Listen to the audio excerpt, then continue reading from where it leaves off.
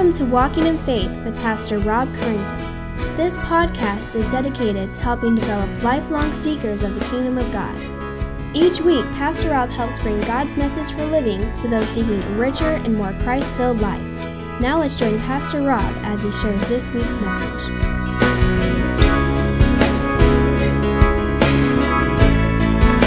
Good morning. Thank you. That was hearty. I enjoy that. Hey, amen. Amen. There's a lot to be thankful for this morning and a lot to be joyful for. Would you pray with me? Heavenly Father, our blessed Lord, who caused all holy scriptures to be written for our learning, grant us so to hear them, read them, mark them, learn them, and inwardly digest them, that we may embrace and ever hold fast the blessed hope of everlasting life, which you have given us in our Savior, Jesus Christ. O Lord, your word is a lamp unto our feet and a light unto our path. Give us grace this morning to receive your truth in faith and love, and strength to follow on the path that you set before us. Through Jesus Christ, and in his name we pray. Amen. Well, you don't need to believe in Jesus to gain eternal life, at least according to a growing belief system called transhumanism. Now, I don't know if you've heard about this, but these people, many of whom are scientists and science fiction aficionados, claim that within the next 100 years, our technology will be so advanced that we will essentially be able to live forever. This is a serious thing. They will accomplish this through what is known as nanotechnology. Basically what it is robots that are the size of the cells of your body. And these robots will essentially be able to build and repair your body as things happen. They are getting to the point where they can almost build organs from robotic biological material that will never deteriorate. Once this technology is developed, they'll be able to inject billions of these robots into your body, into your blood. These robots will heal, rebuild, and maintain all of your organs, basically forever. Physical immortality through science. They believe in this. One transhumanist said this, quote, "Someday when the descendants of humanity have spread from star to star, they won't tell the children about the history of ancient earth until they're old enough to bear it. And when they learn, they'll weep to hear that such a thing as death had ever once existed." The dream and aspiration of these people is that death will be abolished by science, by merging humans with robotics, by evolving to the next level of humanity. It's theoretically possible, I suppose, and according to some, may be achieved in some of our lifetimes. This is the dream and aspiration of these people. They are aiming for biological immortality. They have a driving need to live as long as humanly possible. We see it in a less extreme way, this same idea, in all the different longevity movements. There's longevity teas and longevity diets and longevity exercise programs and so on, all with the aim of extending your physical life as long as possible. They're aiming for longevity, for healthy, happy, long lives. And on the surface, there's nothing wrong with that. As humans, we have a natural God-given desire to live, and that's a good thing. Even if given a choice, a long life is better than a short life, most of us would say. And this is why the Apostle Paul's attitude strikes us so strangely in the 21st century. See, in the face of all this talk of immortality, longevity, we encounter a man who claims in today's text that death is gain. Death is gain. In other words, in some sense, Paul will say, death is preferable to life. To die is better than to live. Death has some advantage over life. And exactly what that is what we'll see in our text this morning. Now, you might remember that last week we looked at a portion of Philippians where Paul was updating the Philippians on his current circumstances. Remember, he's in prison, but he rejoices because his imprisonment has served to advance the gospel. The aim of his life was to advance the gospel, and so the aim of our lives must be to advance the gospel. So he's in prison. He's chained to a Roman guard, awaiting trial before Caesar himself. So that's his current situation. That is where he is right now as he's writing this. And in today's text, we follow the rest of Paul's thought about his situation.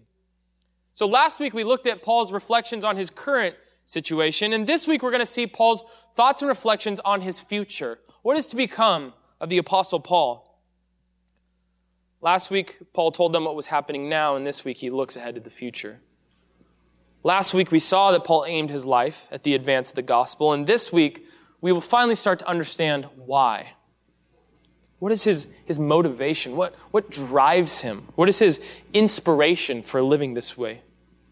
And by looking at this, we'll gain insight for our own lives of when we seek to aim our lives at the advance of the gospel. What should drive us? What does it take to inspire us to that? Well, Paul's secret is simple. He treasures Christ. He loves Jesus Christ. Paul cherishes Christ above all else. That is what fuels his gospel-aimed life. And that is what must fuel ours. Because when your treasure is Christ and his gospel is your treasure, it changes everything. It changes the way that you see the world. That is what happened to the Apostle Paul on the road to Damascus. And my prayer is that as we observe Paul thinking about his future, that his motivation and his inspiration would be contagious to us. My prayer this morning is that as the Holy Spirit of God would instill in us all a deeper vision and love for Jesus Christ, and that would overflow out of our lives for the advance of the gospel and would overflow out of that into every area of our lives. So with that, would you turn with me to Philippians chapter 1? What we're going to see here in this text are essentially two fruits of a life that treasures Christ. Two fruits of a life that treasures Christ. And the first that we're going to see is this. Treasuring Christ above all else enables joyful perseverance in the faith to the very end. Treasuring Christ above all else enables joyful perseverance in the faith to the very end. In other words, cherishing Jesus enables the Christian to look toward the future with joy, even in the face of certain death. Loving Jesus allows us to joyfully hold firm to the faith in the midst of trials and all sorts of conflicts. Look with me at Philippians chapter 1, verse 18. Well, the second half of verse 18 says this. We'll be reading through verse 21. Yes, and I will rejoice, for I know that through your prayers and the help of the Spirit of Jesus Christ, this will turn out for my deliverance, as it is my eager expectation and hope that I will not be at all ashamed, but that with full courage now, as always, Christ will be honored in my body, whether by life or by death. For to me, to live is Christ, and to die is gain. You see, Paul looked at his situation and rejoiced because the gospel was advancing. We saw that last week. Now he looks to the future and he says, and I will rejoice even at what I see in the future, because he knows that no matter what happens, Christ will be honored. And this enables him to rejoice. You see how that works? Paul treasures Jesus Christ above all else. And so the fact that he knows that Jesus will be honored, he says, anything that happens, I rejoice because Christ will be honored. He knows that in the end, he will stand unashamed before Jesus because Jesus will be honored by his life or death. Because Jesus is his treasure, his hope and joy are in Jesus. So even when his situation is terrible by all human standards and the future of his life is uncertain, he still has hope. He still has joy. In fact, he looks to the future and says, yes, and I will rejoice in what's coming to me. Because his hope and his joy are not found in his circumstances, but in Christ Jesus. And it is this hope and this joy that enables Paul to stand firm in the midst of uncertainty. It is this hope and joy that empowers Paul to push forward, even when his life is, again, from a human perspective, quite pitiful and quite uncertain. He tells us this in verse 19, yes, and I will rejoice, but why does he rejoice? Well, he tells us that in the next verse. Because I know, so why does he rejoice? Look at verse 19. For I know that through your prayers and the help of the Spirit of Jesus Christ, this will turn out for my deliverance. So Paul knows, he rejoices because he knows that through the prayers of the Philippians, the help of the Holy Spirit, his whole situation will turn out for his deliverance or salvation. In this, he rejoices. This is why he rejoices. Now, we need to know one thing here before we move on in this verse that we must not fly past. Notice this in this verse 19. Notice the immense importance that Paul places on the prayers of the Philippians. He is rejoicing in some sense based on the knowledge that the Philippians are praying for him. In fact, Paul also bases the help of the Holy Spirit upon the prayers of the Philippians. And by the help of the Spirit is the means by which this will all turn out for his deliverance. You see the chain of his thinking?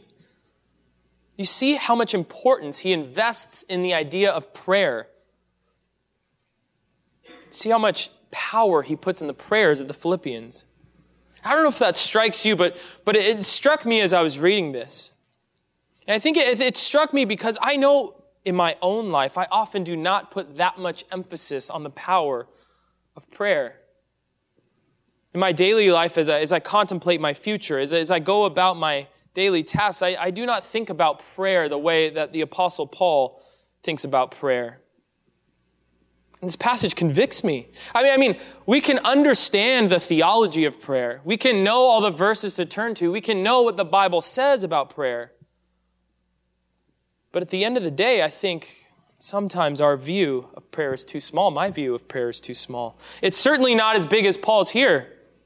Paul bases his joy on the fact that the Philippians are praying for him. He knew he would gain the strength he needed to persevere because the Philippians were praying for him. But look what he's saying here. God will work through their prayers. He is confident that God will work in his life because of their prayers for him. It is through the prayers of the Philippians that God will work on Paul's behalf. And I know that many of us struggle to pray. We struggle to make time for prayer. We struggle to know what to pray for. We say, I'm praying for you, but oftentimes it's just an empty phrase.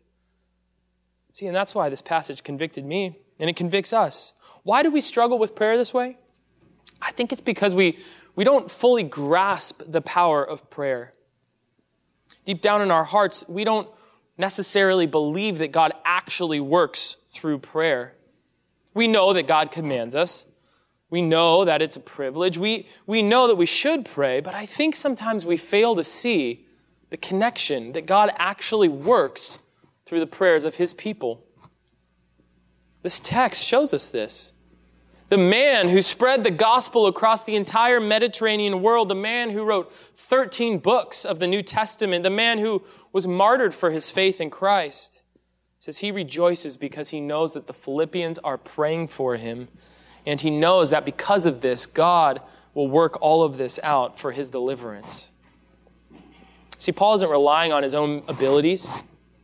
And he's also not just relying on an apathetic belief in the sovereignty of God. Well, God's going to do whatever he's going to do. No. Paul rejoices because they are prayers for him. He needs their prayers because Paul knows that God uses the prayers of his people to preserve his people. The perseverance of God's saints is accomplished through the prayers of God's saints. God uses the prayers of his people to provide fresh supplies of his own Spirit to help us endure in the faith. God have mercy on us if we excuse our lack of prayer because we believe so much in the sovereignty of God. I've been guilty of that in my own life, but what an unbiblical thought. No, we need to see in this passage this morning the importance and power of prayer. But it's not just this passage. You see, in almost every letter we have of Paul's, he's asking them to pray for him, begging them to pray for him. That is how much he believes in the power of prayer. In Romans 15, he says to the saints there, strive together with me in prayers to God. Strive in prayer. In 2 Corinthians 1:11, he says this, you also must help us by prayer, so that many will give thanks on our behalf for the blessing granted us through the prayers of many. He says, you have to pray with us. You have to pray for us so that things will happen. In 2 Thessalonians 3, he says this. Listen to the connection. Finally, brothers, sisters, pray for us, so that the word of the Lord may speed ahead and be honored, as happened among you, that we may be delivered from wicked and evil men, for not all have faith. Again, we see the connection. Pray for us so that these things will happen. God's gospel will be advanced, and I will be delivered from wicked and evil men. Pray so that this will happen. He doesn't just say, well, we're just trusting God and whatever happens, happens. No, he says, pray. You must pray with us so that God's word will move ahead. That's the importance of prayer. Do you view prayer as this important, or do you view prayer as something that your life, your faith depends on? Do you think of prayer as something that you need from your brothers and sisters? I need you to pray for me. I need it. You must pray. Do you pray this way for others? Often I've been guilty of this. There was a famous preacher who lived in the mid-1800s named Charles Spurgeon. You might have heard of him. They call him the Prince of Preachers because he was arguably one of the greatest preachers of all time. At the height of his ministry, he was one of the most famous men in the world, and certainly in England. His church was over 10,000 people, I think. And people would often travel long distances all the way across the world just to hear him preach the gospel. Well, on one occasion, 5 young college students had traveled a long distance to London to hear Spurgeon preach. And as they gathered in line, there's a line outside the church, by the way. What an amazing thing. As they gathered in line, they got there early so they could be the first in line. They met a man.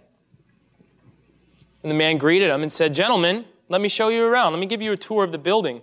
Would you like to see the heating plant of this church, the boiler room? They were kind of confused, and they weren't particularly interested because this was the middle of July. But they didn't want to offend the stranger, so they consented. The stranger took the young man down a stairway, down into the basement, and quietly opened a door. And their guide whispered, "This is the heating plant." Surprised, the students looked on and saw over 700 people bowed in prayer, seeking a blessing on the service that was about to happen. Softly closing the door, the gentleman then introduced himself. It was none other than Charles Spurgeon himself. And this story illustrates for us, in a man like that whose ministry impacted the entire world, what he viewed as the key to the power of his ministry. It was the prayer of his people. The prayer of his people. In other places, he said that the only thing he took comfort in was that his people prayed for him. And that was the thing that empowered his ministry. It's the same. He gets it straight from Scripture. Paul said the same thing. Pray so that God's word will move forward. According to Spurgeon, the power of his preaching, the power of his evangelism was the prayer of his people. Prayer. God works through prayer. Again, we often fail to think this way. I think some of you are in the same boat with me. I think this is part of the reason that our lives lack the power that Paul's lacked, or lack the same power that Paul's had. We lack zeal, we lack love, we lack passion, we lack love for Christ. Perhaps it is because we're not asking for it. Perhaps it is because we're not praying for each other. Let us change that this morning. My prayer this week has been, Father, forgive me for my wrong views of prayer. Forgive me for my weak faith in this area, and still in me what it means to truly pray. Still in me an appreciation, an understanding of the power of prayer like the Apostle Paul had, like Spurgeon had.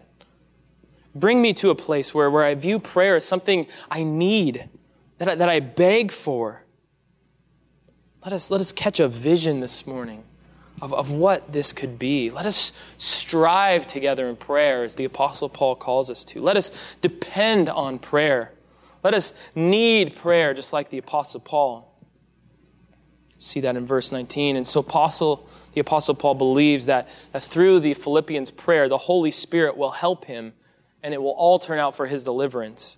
Well, what does that mean? What type of deliverance is Paul hoping for? What is Paul's hope? Well, verse 20, he tells us, this is his hope, as it is my eager expectation and hope that I will not be at all ashamed, but that with full courage, now as always, Christ will be honored in my body, whether by life or by death. Paul's confident hope can be summed up in one word: vindication. Vindication. Paul's hope, his eager expectation, his confidence is that he will be vindicated on the last day by Christ himself, and that whatever happens in his life will honor Christ, whether he lives or dies. Remember, he's about to stand trial for capital crimes against the state. He very well could be executed. He doesn't know. And he basically says, I don't care, because Christ will vindicate me on the last day. He's about to come before Caesar, the great emperor of Rome. In essence, he says, I don't care what Caesar thinks. He can kill me. I don't care. Jesus will vindicate me on the last day. Jesus will declare me not guilty, even if Caesar declares me guilty. And this is why Paul will endure. He will joyfully endure the mocking, the beatings, the ridicule, the awkwardness, the poverty, the false accusations. He will endure this because he knows that they are temporary. He knows that these opinions in the end don't really matter. He knows that the only thing that matters is Jesus and his opinion of Paul. The only thing that truly matters is Jesus Christ and his gospel. And it is evident in this text that Paul treasures Christ and Christ alone. Jesus' glory and magnification is Paul's goal. It is evident even in his grammar. Look at the text. Look at verse 20. Look at it in your Bibles. Look what he says. He says, now he's talking about himself, right? So you would expect him maybe to say, as it is my eager expectation and hope that I will not be ashamed, but that with full courage, now as always, I will honor Christ in my body, whether by life or by death. But that's not what he says. He phrases it differently. He doesn't say, I will honor Christ in my body. He says, now as always, Christ will be honored in my body, whether by life or by death. And Paul is so irrelevant in his own eyes that he won't even make himself the subject of a sentence. When it comes to the honor of Christ, no, Christ is the subject.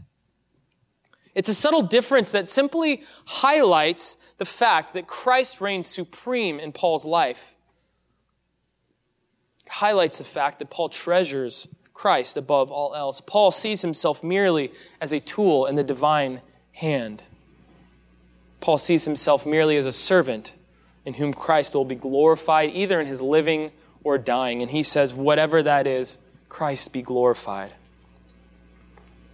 This is why Paul, possibly facing execution, faces it with joy. Because he is living his life with his eyes on Christ, and on that day when he will stand before him, then this sets everything in perspective for the Apostle Paul. Paul gave up everything to follow Christ. His life was awful by human perspective. Paul's eyes were set on eternity. This is why he was so driven, and this is why he was so full of joy in the midst of a terrible life, again, from human perspective. But don't we often get that backwards? Don't we often try to think as little of death as possible? Don't we often try to think as little of the return of Christ as possible, as little of the day of judgment as possible? Just focus on the here and now and worry about that when we get there.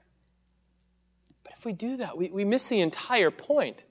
We miss out on the power that drove Paul. And I think that's why it's sometimes hard for us to understand what Paul does and what he thinks and the choices he makes. It's hard for us to understand why he sees death as an advantage. It's hard for us to see why Paul would choose a life of pain and suffering, and yet in the midst of that be joyful. Paul answers us in this text, because I know that it will all turn out for my salvation and that Christ will be honored in my body, whether by living or dying. See, because Paul treasured Christ above all else, which enabled him to give up everything and live a life that was worthy of Christ. He explains that in the next verse, verse 21. He says, "For to me, to live is Christ, and to die is gain." That's the climax of this whole entire section. For to me, to live is Christ, and to die is gain. Here he answers the question why he doesn't care that much about the outcome of his trial. Why? Because if he lives, he's going to live for Christ, and if he dies, well, I gain anyway. Either way, Paul knows what he's going to do. Either way, Paul says, I get something I desire. It's like someone asking you, what do you want, pizza or tacos? Yeah. I mean, either way, I win. It's the same thing. To live, okay, Christ. To die, I'm with Christ anyway. I gain. To live is Christ. It's 2 words in Greek, 4 in English. No clearer statement of the Christian life could be found anywhere. To live is Christ. This must be our confession, the cry of our hearts, the guiding principle of our life. To live is Christ. What does it mean? It means that knowing Christ is the highest goal of our lives. It means that gaining Christ is worth the loss of all things. It means forsaking anything and everything to follow Christ. It means that Jesus commands our life and our decisions. It means that we live our lives according to His words. It means that Christ is the ultimate purpose, the ultimate meaning, and the ultimate goal of our existence. It means that we actually believe the words that we just sung, all glory be to Christ our King. All glory be to Christ alone. There is no higher goal, no higher meaning, no higher purpose. To live is Christ. This is why Paul's life was aimed at the advance of the gospel. This is why Paul could rejoice in prison as long as the gospel is advancing, because his life wasn't his own. His life was Christ's. As long as Paul has breath in his lungs, he would live for Christ. Whether he's in prison or not, he's living for Christ. For to me to live is Christ, and to die is gain. See, for Paul, death has an advantage over life. And you might say, well, yeah, Paul, for you, death is gain. Your life stinks. But my life's not that bad, so death can't be gain for me. But that's missing the point. It's not what he's saying. Paul is not saying death is gain for him because it will just relieve him of his physical pain. By the way, have you ever thought about what the Apostle Paul might have looked like in real life? Beaten countless times, stoned over 3 times. He's been shipwrecked over 3 times, exposed, starved. He must have just looked terrifying. But that's not what he's saying. He's not saying, well, death is gain because, my knees hurt and then I'll be better. No, that's not what he's saying. That's an added benefit, I'm sure, but that's not his point. See, for Paul, death is gain because in death, we saw it in 2 Corinthians, he will be with Christ. That is why death is gain. That is why death is profit for the Apostle Paul. That is why he can laugh in the face of the Roman emperor and say, okay, kill me. I gain, I win, I profit from that. I'm not worried about that. It's the good news. The good news is this: if you have faith in Christ, if you treasure Christ, death is gain for you as well. This is not just for the Apostle Paul. This is one of the many beauties of the Christian life. We serve a risen Savior. a Savior over whom death had no power. For us, and for us alone, death is simply a gateway to life directly in the presence of our beloved Lord and Savior, Jesus Christ. See, now, here, while we are alive, while we breathe, we live for Christ. But there is a sense in which, in this life, we are distant from Him. Paul says this in 2 Corinthians 5. We read it this morning, but it's a couple verses here. Listen, he says, we know that while we are at home in the body, in other words, in this life, we are away from the Lord. So there's a sense in which we're away from God in this life. We walk by faith, not by sight.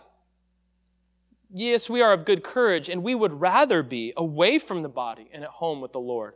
That's the same sentiment there. He says, when we die, we will be away from the body at home with the Lord. At home. You see, death is gain, is a profit for the believer because it is the doorway to being with Christ. Paul knew this. He knew this. He believed this. That's why he lived his life the way that he did. That's why he could risk his life. Worst case, die, be with Jesus. Okay, let's go. But do you know this? Do you believe this in your heart of hearts? Do you live your life as if death is gain? Take comfort this morning in the fact, believer, that when you die, you will be at home with the Lord, at home with Christ. Will one day be resurrected. The Puritans understood this.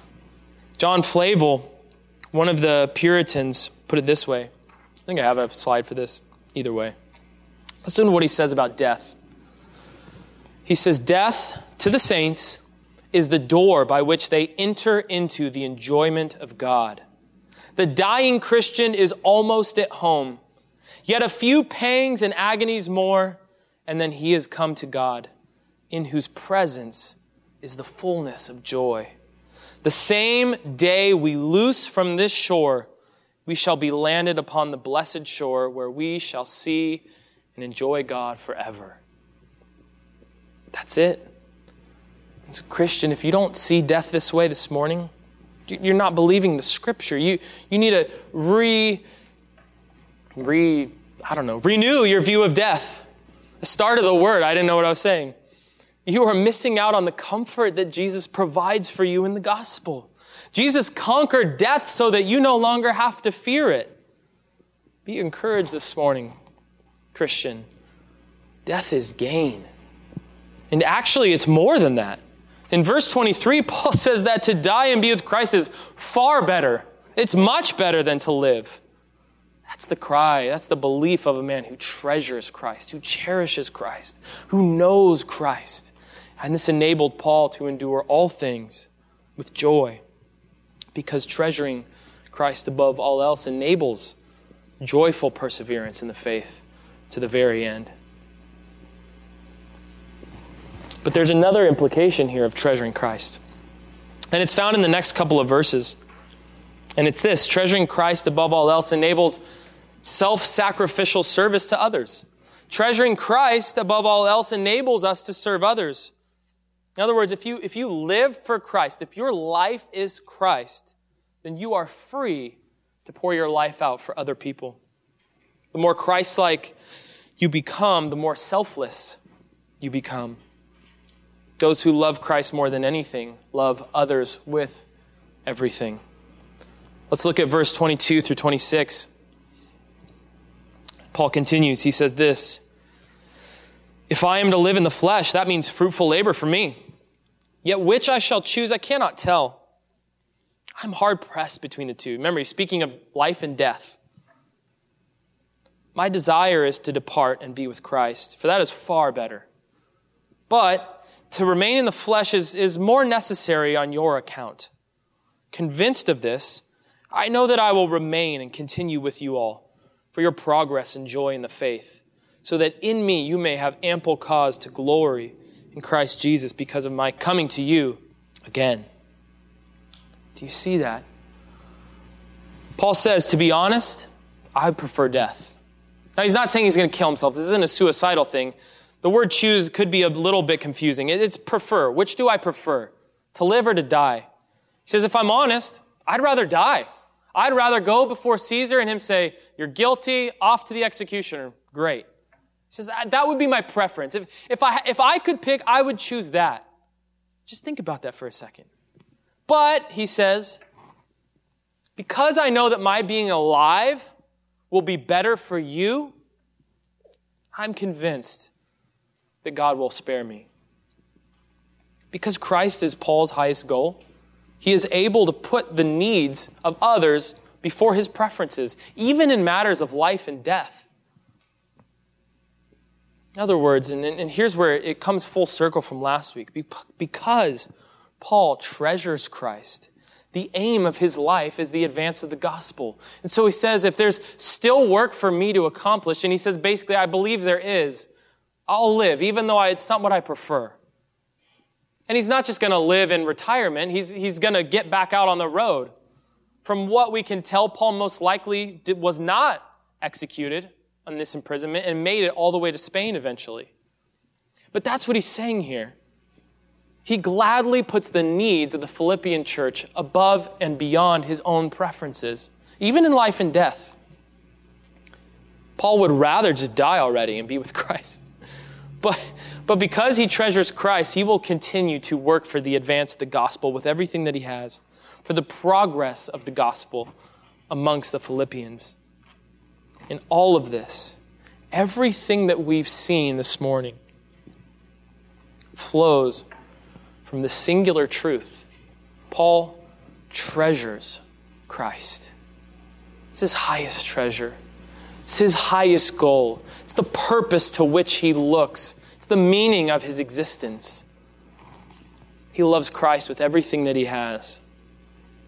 You look at his life, all of the crazy stuff that he did, all of the suffering that he endured, all of the imprisonments, all of the beatings, all of the shipwrecks. You ask Paul, why? Why? You know what his answer would be? Jesus. It's all for Jesus. It's all for Jesus. And he would say, do you know what he did for me? Do you know that he saved me? Do you know that he redeemed me? Do you know that he purchased me with his blood and sent me on mission? So because of that, Paul can say, to live is Christ, to die is gain. Paul would tell you, did you know that I deserved hell? I was persecuting the church. I was persecuting Christ. And in the midst of my persecution of Jesus, he saved me. He forgave me. And he sent me out. And that's the same story for everyone here who claims the name of Christ. Romans tells us that while we were enemies of God, Christ saved us. Jesus came to seek sinners. See, and that is the realization of the grace of God, the radical grace of God, the fact that God loves us, put his love on us, and purchased us before we ever even knew. That is the realization that fuels a life filled with Christ, a life that is aimed at the advance of the gospel, a life that is aimed at the glory and honor of God alone. The amazing grace of God. It changes everything. Paul treasured Christ, and everything else in his life flowed out of that. And here's where I think this is where a lot of us miss this. Because we hear a sermon like this, and we kind of interpret it as a bunch of stuff that we need to do. Okay, well, I need to do more then. I need to recommit my life. I need to try harder. I'm going to read my Bible tomorrow. Right? And there's some truth in those things. We all need to grow in our faith. But again, that type of thinking misses the point. So I want you to hear this. In this passage, everything we've talked about this morning is only accomplished because Paul treasures Christ. Everything else is simply an overflow of Paul's life. Everything is an overflow of his love for Jesus. So if you hear this sermon, your first reaction is just to feel guilty and not good enough, or okay, I'll try harder. That's right, okay. You're missing the point. The reason our lives don't look like the Apostle Paul's is not because we don't try hard enough. It's not because we don't feel guilty enough. It's not because we haven't recommitted our lives enough times. It's not because we don't read our Bibles enough. Those things may contribute. The reason is because we don't see Christ as glorious enough. We don't have a big enough vision of who Jesus is, of the greatness and mercy of God. We don't understand the depth of his love for us enough. If you don't see death as gain, it's not that you need to try harder. You can't white-knuckle your way into seeing death as gain. If the aim of your life is not the advance of the gospel, you can't try harder to make it. There's a deeper issue. We don't see Christ as precious enough. We don't understand his love for us. We take grace for granted. That's the real issue. We need a bigger vision of who God is. We need a bigger vision of Christ. We need a deeper experience of his love for us. We need a greater appreciation for the gospel. You see, treasuring Christ, treasuring the gospel is the foundation and the heart of the Christian life. It is the fuel. The fruit is the way that you live your life. So if you have a problem with the fruit, you need to go back to the foundation. If you don't treasure Christ enough, and obviously there's many senses in which none of us treasure Christ enough because he's infinitely worthy. That's why we constantly need to preach the gospel to ourselves. So if we don't treasure Christ enough, just trying to live the Christian life harder isn't going to work. It's like trying to grow a branch that's been cut off the vine. It's the power of the flesh. But if you love Christ, you will want to obey. You will want to evangelize. You will want to love your brothers and sisters. You will live out of God's love for you. You will be gracious. You will see death as gain because Christ is your treasure. If you live out of God's love in Christ, you will do this step by step, if ever so slowly as you stumble and bump along the path of faith. But if you live, and this is our reaction, if you live to get God to love you, not only will you fail, but your life will be marked by spiritual exhaustion. You'll become bitter and judgmental and joyless. See, trying to live the Christian life and obey God without treasuring and cherishing Christ, it's like trying to go up an escalator the wrong way. It's exhausting, and you're fighting against everything. You can't just do the Christian life like that, because it's got to be Spirit-filled. The love of Christ, the Spirit of Christ must carry us forward if we are going to do this. Stop and remember the grace of God. But you might say, well, I'm not there. What do I do? Pray. We remember what we saw earlier this morning in our text. Prayer is powerful. Pray that God would open your heart. Pray that God would reveal himself more to you. Pray that God would increase your love for him. Pray that God would give you a vision of Christ so amazing that would just inflame the love in your heart for him. Humbly pray and God will answer. And there's a sense in which sometimes we hear that and we think, okay, but I want something practical. But again, I would encourage you, go back to what we said earlier. Oftentimes we lack love because we don't believe in the power of prayer. Prayer is how God works. Pray and God will answer. But you also need to pray this morning if you're here and you don't have faith in Christ. Because if you're here this morning and you don't believe in Christ, you have not bowed the knee to Christ, then it's clear, the scriptures are clear, death is not gain for you. Scriptures teach us that those who die without faith in Christ will die in their sins, under the judgment of God, under the wrath of God. The Word of God teaches us that apart from Christ, you will die and experience eternal condemnation. But the amazing thing is, just as the Apostle Paul was saved, anyone who turns to faith in Christ will be saved. God has accomplished salvation in the life, death, and resurrection of his Son, Jesus Christ. Full forgiveness is found in Jesus for anyone and everyone who turns, puts their faith in him. So I would call you to that this morning if you don't know Christ. Turn from yourself and cast yourself upon the mercy of Christ. Cry out to God in prayer for salvation.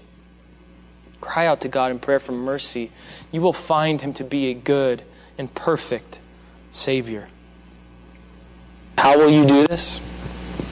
By depending on each other in prayer. by depending on the grace of God and with our eyes focused on Christ, in community, we will persevere to the end, advancing the gospel and the cause of Christ. I want to end with Paul's words from Ephesians 3. So here's what I want to do. Would you bow your head and just let these words wash over you? Bow your head and just let the words of the Apostle Paul be a balm to your weary soul this morning. Paul says this in Ephesians 3. For this reason, I bow my knees before the Father, from whom every family in heaven and on earth is named, that according to the riches of his glory, he may grant you to be strengthened with power through his Spirit in your inner being, so that Christ may dwell in your hearts through faith, that you, being rooted and grounded in love, may have strength to comprehend with all the saints what is the breadth and the length and height and depth, and to know the love of Christ that surpasses knowledge, that you may be filled with all the fullness of God. Now, to him who is able to do far more abundantly than all that we ask or think, according to the power at work within us, to him be the glory in the church and in Christ Jesus throughout all generations, forever and ever. Amen. Let us pray. Heavenly Father, we come together. We meet this morning. We gather as your people. A people who claim the name of your Son, Jesus Christ. A people who've seen a vision of the glorious truth of your Son, Jesus. So, Father, my prayer this morning is simple. Would you just grow the love in our hearts for Jesus? Would you grow our faith this morning? Would you give us a deeper love for Christ? Would you give us a love for Christ so deep that our lives would be changed? As we go about our day, we would be filled with prayer for each other, and that we would live in a way that advances the gospel and evidences the greatness and worthiness of our Lord and Savior, Jesus Christ.